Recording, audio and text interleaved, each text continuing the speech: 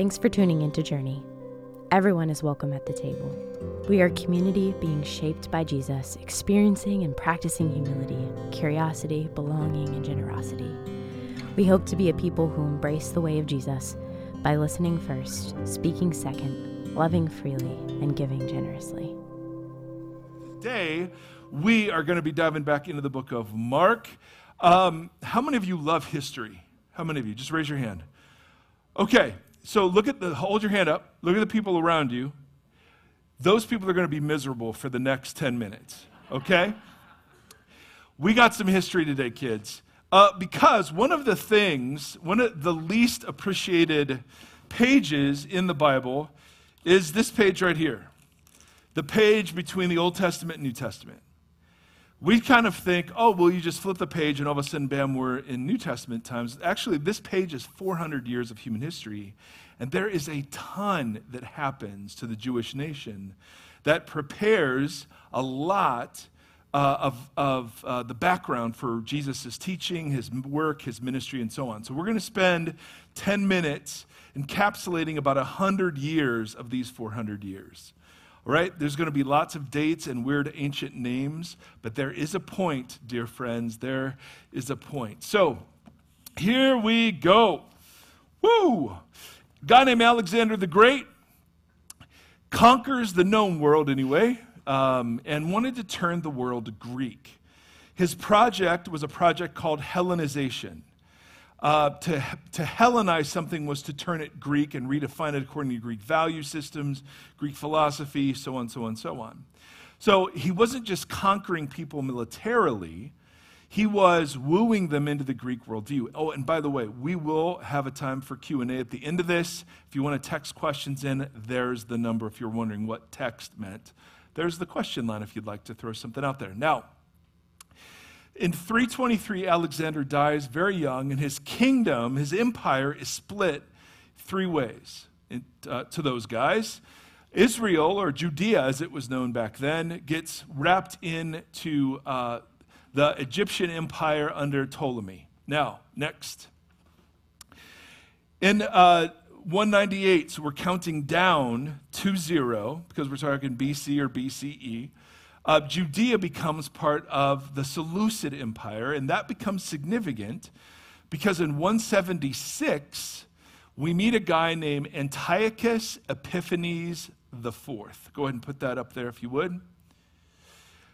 Now, Antiochus Epiphanes IV is literally one of the top 5 worst human beings that have ever walked the planet. He ascends to the throne. Here's a picture. Looks so good on the coinage. Remember, that was the propaganda of the time. Antiochus Epiphanes, so Antiochus took over the land of Judea, which we know as Israel. And one of the things he did is he opened himself up to be bribed for the position of high priest. God has very specific instructions about who the high priest should be, where the high priest should come from. But this guy was open for bribes. So, a guy named Jason attempts to become the high priest by bribing Antiochus. That reference is to 2nd Maccabees. Now, I'm going to be referencing the book of 1st and 2nd Maccabees. They're part of a section of literature called apocryphal literature that isn't a part of most Protestant Bibles, but the history in it is absolutely fascinating. In 171, somebody outbids Jason to be the high priest, and Jason flees into the wilderness. Next. In 168, Antiochus focuses on invading Egypt, but ultimately he's restrained by Rome.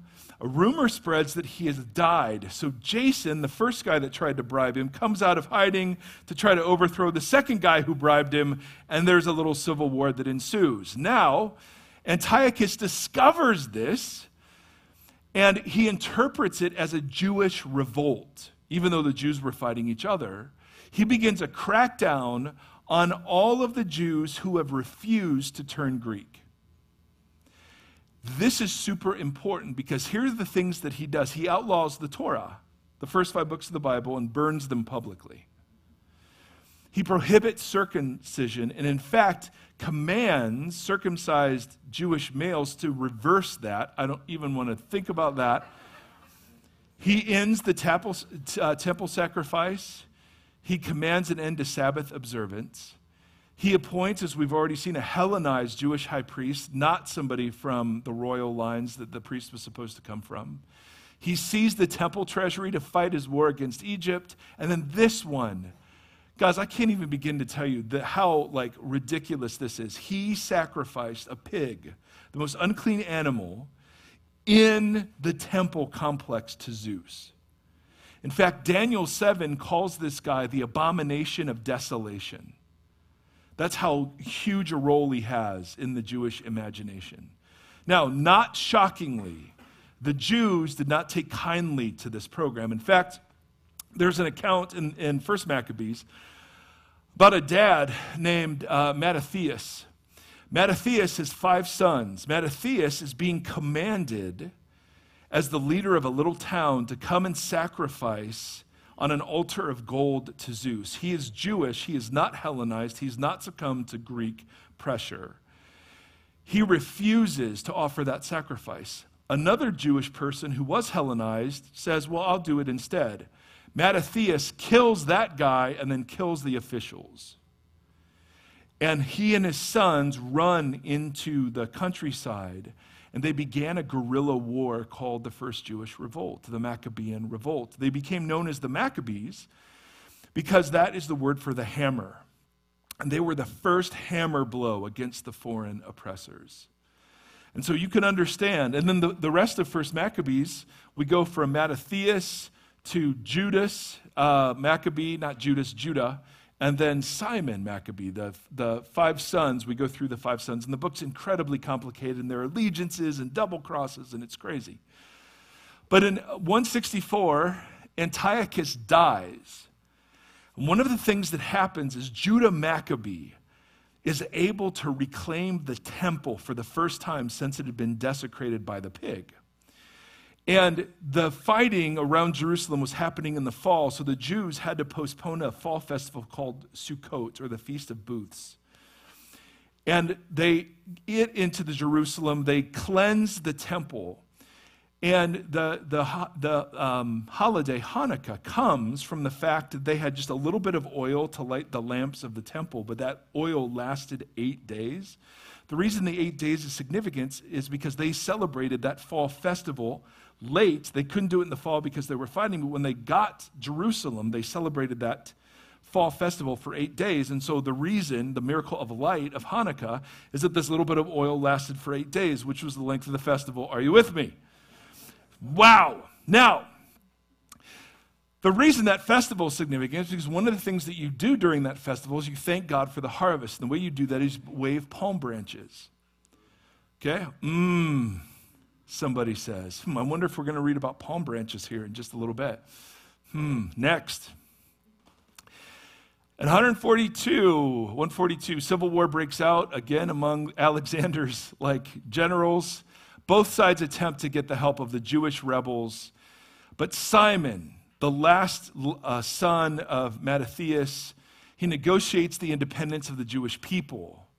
And then about a 60 to 80 year reign of Jewish independence begins, called the Hasmonean dynasty.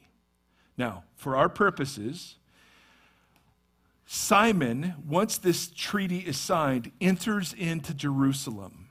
And I want you to read from 1 Maccabees the account of him entering into Jerusalem, all right? Simon's men entered the citadel on the 23rd day of the 2nd month in the year 171 with utterance of praise and what? And to the music of lyres and cymbals and lutes and hymns and songs, because a great enemy had been smashed and driven out of Israel. He decreed that that day be observed annually with rejoicing. Now, why did they use palm branches? Well, because Simon's older brother, Judah, delivered Jerusalem, cleansed the temple, and they celebrated that 8-day festival and were waving palm branches. So palm branches became the symbol of military victory over the oppressors. So when Simon comes in, finally getting rid of the Greeks for all time, what do they wave at Simon? Palm branches, because that was the symbol of military victory over military oppression. In fact, there were coins minted during that time, and the palm branch is foremost among them. It became a symbol of Jewish independence and Jewish freedom. Are you with me? Okay, you survived the history. Fantastic. Let's go to the book of Mark. All right, the book of Mark. I wonder what episode we'll be reading. Chapter 11, verse 1. Remember, Mark's broken into 3 acts. Act 1, who is Jesus around the Galilee? Act 2, what does it mean that he's the Messiah as they're going to Jerusalem? Now we're in Act 3. How does Jesus become enthroned as the Christ? This all takes place around Jerusalem. As they approached Jerusalem and came to Bethphage, I'm not sure how you pronounce it, and Bethany at the Mount of Olives, Jesus sent 2 of his disciples, saying to them, "Go to the village ahead of you, and just as you enter it, you will find a colt tied there." And then there's this little phrase, which no one has ever ridden. Now, the reason that phrase is significant is because we're about to look at a piece of Old Testament text that talks about how a king will enter Jerusalem. And there are examples in the Old Testament of kingly figures riding donkeys, okay? So the donkey wasn't the surprise. Whenever a king would ride an animal, the animal always had to be ridden only by the king. So the little detail that says, "and no one had ridden on it," means that Jesus is very self-awarely showing himself as a kingly figure, right? And that comes more specific when he says, if anyone asks you, "Why are you doing this?" say, "The Lord needs it." Not Jesus need it, not I need it, but the Lord. And I will send it back here shortly. Notice Jesus here is driving the action forward. He's not passive. He's not a victim. He is doing something very specific. So they went out and found a colt outside in the street tied at a doorway. As they untied it, some people were standing there and asked, "What are you doing untying the colt?" They answered as Jesus told them to, and the people let them go. When they brought the colt to Jesus and threw their cloaks on it, he sat on it. Now, Jesus has been walking everywhere for 11 chapters. So it's significant that now he's riding something in Jerusalem. So he's very conscious of what he's doing. He is fulfilling a picture given to us in Zechariah chapter 9, which I know some of us are familiar with, but let's look at it. Zechariah 9, "Rejoice greatly, daughter Zion. Shout, daughter Jerusalem. See your" what? "Your king comes to you, righteous and victorious, lowly and riding on a donkey, on a colt, the foal of a donkey." Now that's verse 9. Verse 10, though, says the significance of the donkey. "I will take away the chariots from Ephraim and the war horses from Jerusalem, and the battle bow will be broken." So if you take away chariots, war horses, and bows, what are you bringing to the city? You're bringing peace. "He will proclaim peace to the nations. His rule will extend from sea to sea and from the river to the ends of the earth." So Jesus, he's all doing this very consciously. A colt that no one has ridden, he will now sit upon when he's been walking everywhere. Everyone knows the Zechariah 9 thing, so what's Jesus saying to people? I am the king returning. Absolutely. People didn't miss this, but notice how they react. Verse 8 of Mark 11. "Many people saw this and spread their cloaks on the road, while others spread branches." And we know from the other Gospels it's palm branches that they had cut in the fields. Those who went ahead and those who followed shouted. Now, why palm branches, ladies and gentlemen? Military victory over our adversaries, right? We did it when Judah did it. We did it when Simon did it. And so, of course, Jesus riding a colt, we've just heard he rose somebody from the dead, or raised somebody from the dead down the street. Like, this is a big deal. This is when the Lord is returning to Zion in victory. So, of course, they follow the Maccabean script. We'll put our cloaks down, we'll wave palm branches, and then notice what they shout. They shout, "Hosanna," which isn't a great song lyric. The word literally means save us. And do you think save us means take us to heaven, or save us from our oppressors? It is literally save us. from our oppressors. And then they quote Psalm 118, which is the entire psalm is about God delivering his people through military victory. They say, blessed are you who comes in the name of the Lord. So what are they saying? We see you, Jesus, in the same way we saw Judah, we saw Simon. You're coming to deal with Rome. The oppressors, and a long list of oppressors. They're just the current version. Are you with me on this point? This is a really big point. The palm branches aren't just random. Like, hey guys, what are we going to wave? You know, corn? Nope, this is not the Midwest. We got palms, so let's wave some palms. No! They grabbed the palms because they were hoping that Jesus would come and bring peace. And how would he bring peace? Through the destruction of Rome. Are you with me? So they even shout, God, save us. Blessed is he who comes in the name of the Lord. Blessed is the coming kingdom of our father David. Hosanna in the highest. Now, this is a massive amount of buildup in the book of Mark. And then notice how underwhelming this next section is. Jesus entered Jerusalem and went into the temple courts. He looked around at everything, but since it was already late, he went out to Bethany with the 12.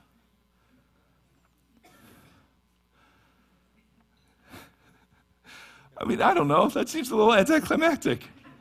Well, guys, we lost daylight savings time, so we got to, what? This is so weird. But these details, even though we skip over them in English, like there's stuff here. So when it says that Jesus went into the temple courts and he looked around at everything. Okay, that phrase is borrowed from the Old Testament scriptures when God examines his nation to see if it's fruitful. All right? And we're going to see that in just a second. So we went out to Bethany with the 12. Now, this next section we want to read as a separate section, but it's not. We're still talking about the same thing. And we're going to do another Mark sandwich. If you're new, Mark has this literary technique where he will bracket a section of material with two parallel references. Sometimes it'll be an Old Testament quote and an Old Testament quote, and bracketing a bunch of material in the middle. Sometimes it's the healing of a blind man, and there's a whole bunch of stuff in the middle. This time it's going to be a fig tree, then he's going to do something with the temple. Every time he does that sandwich kind of thing, the bread of the sandwich explains what's in the middle of it. All right? So we're going to read about a fig tree, and you're going to feel bad about the fig tree, but we'll understand what's happening here in a second. Verse 12, are you okay? Are you with me? We're swimming in some deep waters, guys, and it's going to get worse. I'm sorry. Verse 12, the next day, as they were leaving Bethany, Jesus was hungry. Seeing in the distance a fig tree, and then what's it say? In leaf. So it means it promised fruit. He went out to find if it had any fruit. When he reached it, he found nothing but leaves because it was not the season for figs. Now, in the last service, people were like, dude, how can he expect to find figs if it's not the season for figs? The answer is because it was in leaf. It promised fruit, but had none. That's the image. Then Jesus said to the tree, well, before we get to the tree, in the Old Testament, the image of God as a farmer or vine dresser, examining Israel as a vineyard or a field, that is such a common picture. So I want to show you two pictures, one from Isaiah, one from Micah, that talk about how Yahweh examines the nation of Israel for fruit. What Jesus is doing with the fig tree is a picture of what he's about to do with the temple. The fig tree in the Old Testament was often used to stand for Israel. Okay? So it's not just Jesus is hangry and he's about to get angry at a fig tree. It's he's enacting a parable that's going to explain what he's about to do. So here's Isaiah. I will sing for the one I love. This is God speaking, a song about his vineyard. My loved one had a vineyard on a fertile hillside. He dug it up, cleared it of the stones, planted it with the choicest vines. He built a watchtower on it. In other words, God prepared Israel to be a fruitful vineyard. Next. Then he looked for a crop of good grapes, but it yielded what? Only bad fruit. So again, that idea, he looked at it for fruit, and there wasn't any. Now you dwellers in Jerusalem and the people of Judah, judge between myself and my vineyard, or me and my vineyard. What more could I have done for my vineyard than I've done for it? When I looked, there's that word again for good grapes, why did it yield only bad? Now I will tell you what I'm going to do to my vineyard. I will take away its hedge, it will be destroyed. Talking about the exile. I will break down its wall, it will be trampled. I will make it a wasteland, neither pruned nor cultivated, and briars and thorns will grow there. I will command the clouds not to rain on it. The vineyard of the Lord Almighty is the nation of Israel, and the people of Judah and the vines he delighted in. And then what was he looking for? When he looked for fruit, what was the fruit he was looking for? What's it say? He looked for justice, but saw bloodshed. And he looks for righteousness, it's the same word in Hebrew, but heard cries of distress. Okay, so stick with me. I know this is thick. God pictures himself as a cultivator of a vineyard. Israel's the vineyard. He looks at the vineyard to see if there's good fruit, but there isn't good fruit. And so he makes the vineyard no longer productive. You with me so far? What was the fruit he was looking for? The fruit he was looking for was justice and righteousness, all over the Old Testament. And because he didn't find that fruit, right, he curses the vineyard. Okay, now here's the next picture from Micah. What misery is mine? I'm like one who gathers summer fruit at the gleaning of the vineyard, but there is no cluster of grapes to eat, none of the early what? Figs that I crave. The faithful have been swept from the land, not one upright person remains. Everyone lies in wait to shed blood. They hunt each other with nets. So do you see the two parallels? God comes and looks for fruit. What's the fruit he's looking for? Justice and righteousness. When he doesn't see it, he curses, metaphorically, the nation. Jesus comes up to a fig tree that promises fruit, but there isn't any. So what does Jesus do? He curses the fig tree. Straight out of the Yahweh playbook.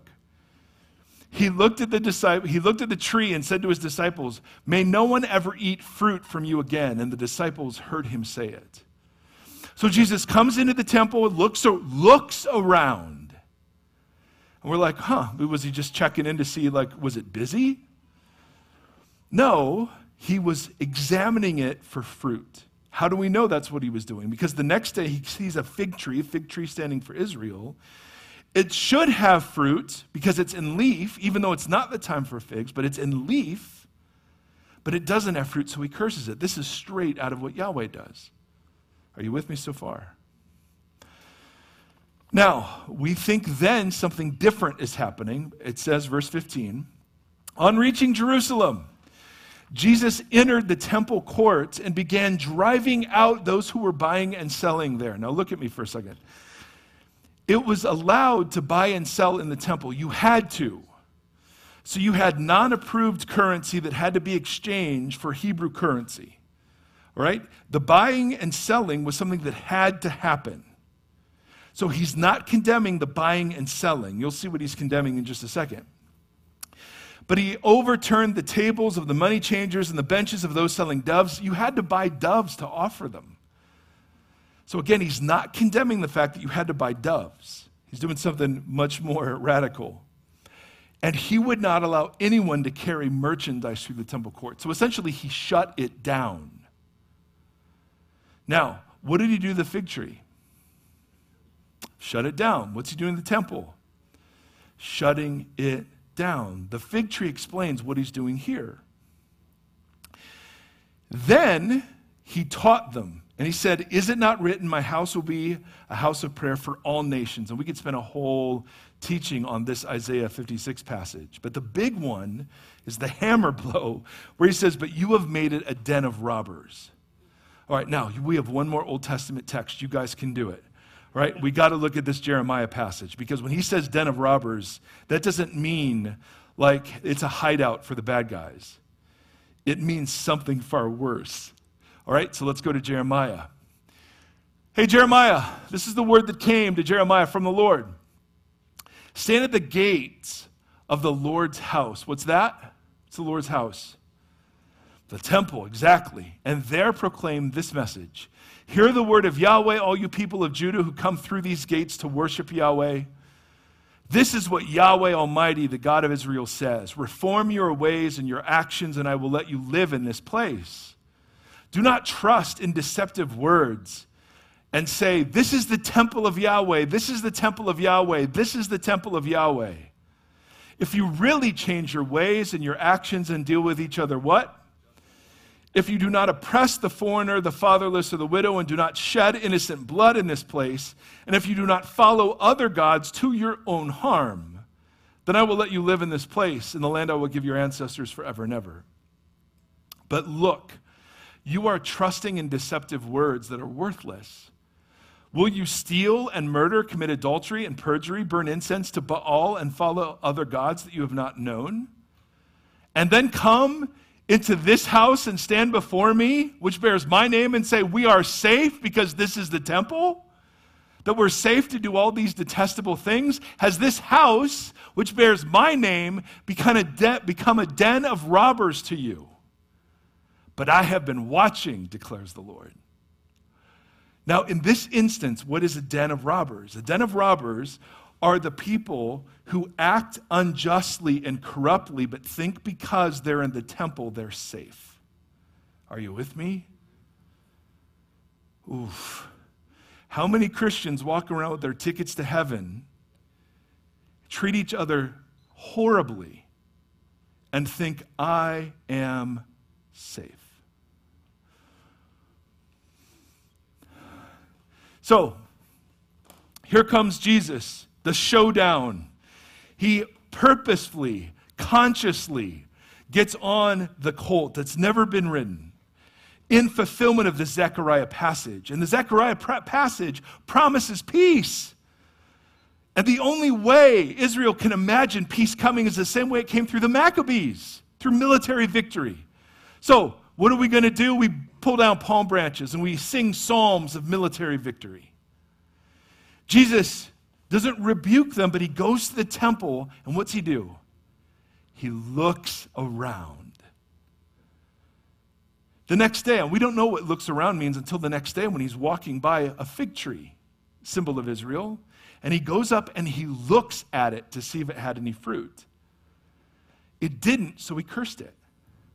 Then he wanders into the temple, shuts it down, and accuses not the temple, but its leadership of being complacent with corruption and injustice because they're in the temple and they think they're safe. Then, verse 18, the chief priests and the teachers heard this and began looking for a way to kill him. Yeah, the whole crowd was amazed at his teaching, but when evening came, Jesus and disciples went out of the city. And the next morning, as they went along, they saw the fig tree withered from the roots. That is completely decimated. Peter remembered and said to Jesus, Rabbi, look, the fig tree you cursed has withered. Now, in a chapter from now, the disciples are going to say about the temple, as Jesus was leaving the temple, one of his disciples said, look, teacher, what massive stones, what magnificent buildings. And then this. Do you see all these great buildings? Not one stone here will be left on another. Everyone will be torn down. From the roots, the temple is now dispensed with. And Jesus presents himself, obviously, as the new temple, yes. But I want us to feel the weight of this. So let's just review again. He walks in a very kingly way. They only can imagine peace coming through military might. So, of course, they welcome him as they welcome the Maccabees. Jesus examines the temple for fruit and finds it lacking. How do we know? Because the next day he examined a fig tree that promised fruit but didn't have it. He curses it. That curse explains what he's about to do at the temple. He shuts it down and says, the corruption, this has become a haven for exploiters. Because you think you can say, this is the temple, this is the temple, this is the temple, and it doesn't matter how you treat anyone else. They head back home. Hey, look, the fig tree is withered from the root. And then in 2 chapters, Jesus says, yep, this temple will not be left standing. So a couple of thoughts that occur to me before we get into a couple questions, if you want. The first thought is, what is the fruit that Jesus was looking for? We think the fruit is a good creedal confession, or great singing, or killer sermon series, man. Or having the right beliefs and making sure everyone knows how right we are. The fruit Jesus is looking for is almost entirely spelled out in terms of justice. And it is one of the most demonic things in our world that any talk of justice has now entered into the conservative political or liberal. Any talk of justice has entered into the nonsense of the continuum between Democratic and Republican. That justice is somehow woke or liberal or progressive or whatever. And there are expressions that aren't biblically aligned, of course. But justice is the very root of God's work in the world. God's work isn't just saving souls into heaven, it's bringing shalom for the flourishing of human persons. And so there is this I'm just struck because the second reflection I have is, if God was willing to tear the house that he built down because of its corruption, should we be surprised that the American church is being judged and found wanting in entirely and precisely the same way? When there's so much corruption and perjury and adultery and greed, people look at the carnage of the church and think it's bad news. I happen to think it's great news. Because Jesus dispensed with the temple because he offered himself as a new one. So I personally am very excited that myself and so many other church leaders and so many other churches are just being exposed for the corrupt people that we are. So I think it's a good thing that every week we're reading. Now, I think it's horrible that we're seeing so much harm and abuse and, the sexual sin. I mean, I don't even have words. But is that just society, or is that the enemy? No. Because here's the thing that really made everyone PO'd. Jesus didn't go to Jerusalem to judge Rome. He went to Jerusalem to judge Israel. And we think the triumphal entry is about Jesus taking his rightful place and dealing with the people out there. The triumphal entry was about Jesus taking his rightful place and dealing with his people. So when I read it that way, it's a lot more threatening. Because I just want to say, well, that's a story about them back then and how they missed it. And it's really a story about how we miss it. How easily Jesus gets hijacked into our agendas. And we welcome him as we welcome our saviors, politically, economically, militarily, however. So Jesus becomes just another cosmic, whoever our hero is, dispensing power and justice to all the people we don't like. When he does come to bring peace, but it's not peace that way. So the biggest threat isn't the world out there. The biggest threat are people in the church that don't believe the way of Jesus really works. Because that's when we resort to the kinds of power and coercion that Jesus himself refused and called demonic. Any questions? Yes, sir. Can I get you a mic real quick? Oh, no, I know, but we have people online. And I know the question's going to be genius, so I want everyone to hear it. I've been thinking about this because I think about this. My wife and I are interestingly different, but we, opposites attract, right? My wife's a justice person. Yeah. I'm a righteousness person. And I guess to grow more as an individual, I thought, just listening to what you just laid out. Yeah. What is justice? Because I think it's different for everybody. Oh, I don't. You just mentioned that. But if that could be clear instead of subjective or more objective, I guess. Yeah. I don't know. I was just thinking about that. That's a great question. Thank you. I'm glad we got that on the mic. So just a couple of thoughts. And again, the reason we do the Q&A isn't because I'm some expert. I mean, as we'll see here shortly. But the reason we do the Q&A is because we honor the questions. And there is room in the community of faith for loads of people working this out together. So, it's interesting, in Hebrew, justice and righteousness are the same word. And they both mean the same thing, which is the promotion of shalom. Now, shalom is wholeness. It's not peace like in the absence of war, but it's peace when everything fits together as it was intended to and is in harmony.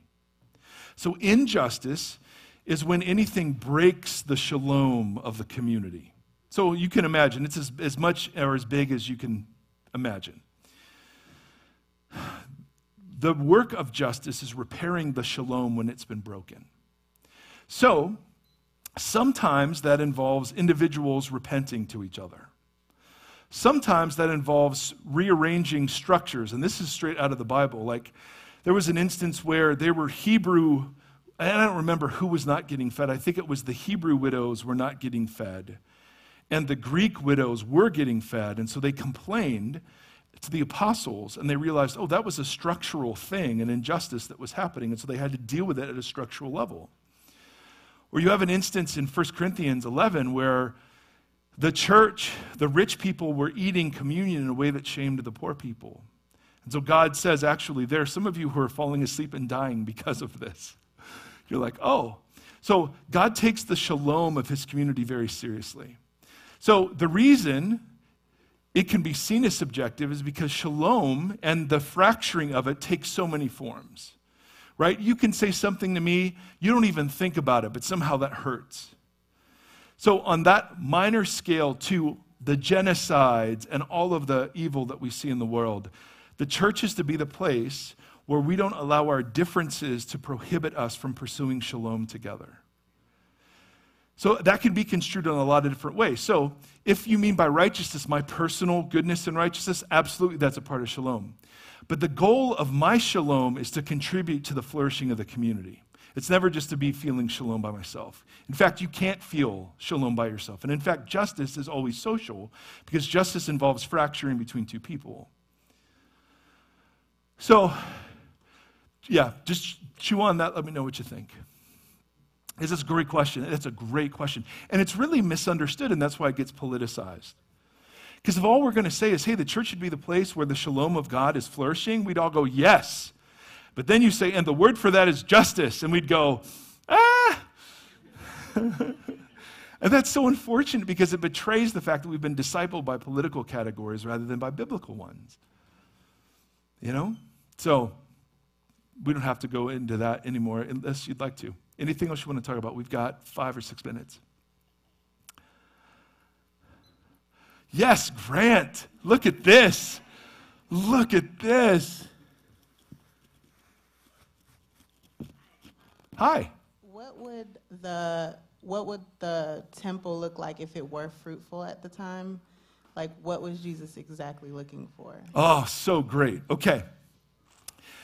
So particularly in Isaiah, God is always looking for justice/righteousness.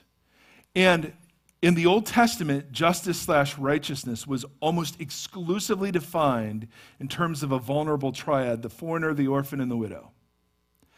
So justice, a community of justice, took care of those people. So that's why there are so many economic laws in the Torah that have to do with, hey, leave food around the edge of your field, or let's celebrate Jubilee every 50 years, or let's have a Sabbath year where we don't do any. I mean, these were beautiful and magnificent pictures of the kind of shalom God wanted for his people. But when he looked for fruit, almost all of the condemnations of Israel, they had to do with idolatry, which led to injustice. Idolatry always leads you to injustice. It always does. It dehumanizes you, and then you dehumanize others. So all the categories have to do with that. And then when God measures justice, the fruit he's looking for is the care for the most vulnerable.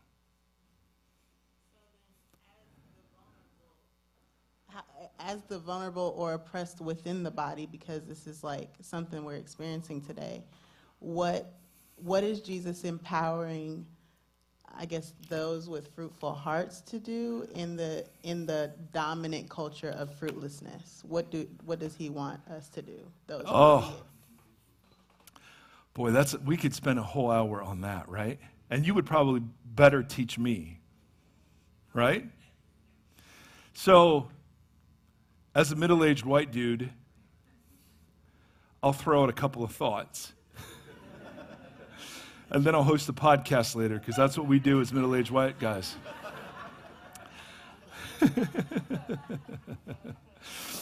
So, part of the repentance that has to go on in the body is so deep, and it's so interesting because we resist it so much, it just shows what an idol it's become. Part of the repentance, I think, is listening, centering, paying attention. When other parts, Paul just tells us, when other parts are grieving in the body, we're to grieve with them. And the gospel has this dynamic that as churches we don't pay attention to. James picks this up, where James says, woe to you rich people. You actually have the lowest position in the kingdom. Woe to you who are poor, you actually hold the highest. So the gospel creates a dynamic where those who are considered socially superior are brought low, and those that are considered socially inferior are brought up, so that we might all participate as siblings around the Lord's table. So for the majority culture, we have to be on the lookout for all the dynamics that inhibit siblingship. And those are legion, right? As you would know better than I. For you, who am I to say? But my experience with Christianity outside of white American Protestantism that's where it's flourishing. So I personally think the white evangelical church needs to be evangelized by all the other churches. So it would be great if we could just sit and pay attention to all the work God's doing in other places. But again, people are going to hear that and say, oh, I don't like those words. Those are political words. And they're just not. This is what it means to be brothers and sisters in Christ. This is what it means. So, more to say. That's my first shot. Oh, no. No. You sound surprised, and you should be. I don't blame you at all for that. Thank you for asking that. That's such a beautiful question. Because the goal isn't to inhabit a political identity. The goal is to inhabit the kingdom, which transcends all political identities, right? So we're going to have people in here who disagree on all kinds of political stuff. Great. Hallelujah. The church is the place where those disagreements are rendered secondary to the work that Jesus is doing in knitting us together into a community of shalom. So hallelujah, let's fight about masks and let's fight about politics, great. But when that stuff becomes ultimate and then we begin acting out of fear and anger, that's when we behave so poorly. That's when Jesus comes lowly to us saying, this is not the way we bring peace. So good. All right, one more. Anything on the text line? We don't have to. Someone was asking about the term abomination of desolation. Oh, wow. Right? And here being used to refer to the sacrificing of the pig in the temple, but also how it reappears later on in the Yes. book, right? Yes. Can you connect those two things together there, Esther? Yes. Listen to my podcast. No. So what the Bible does, and it's brilliant, is it takes concrete historical instances of oppression and then turns those into types that can be reused. So Babylon. Babylon was a city, built the Tower of Babel, that was Babylon, but then it becomes a picture of every empire that sets itself up against God. So Egypt gets called Babylon, Israel gets called Babylon, Rome gets called Babylon.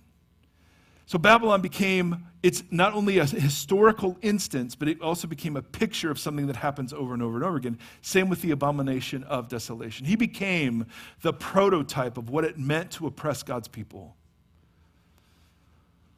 Great question. All right, so here's what we're going to do. We actually practice becoming a community of shalom.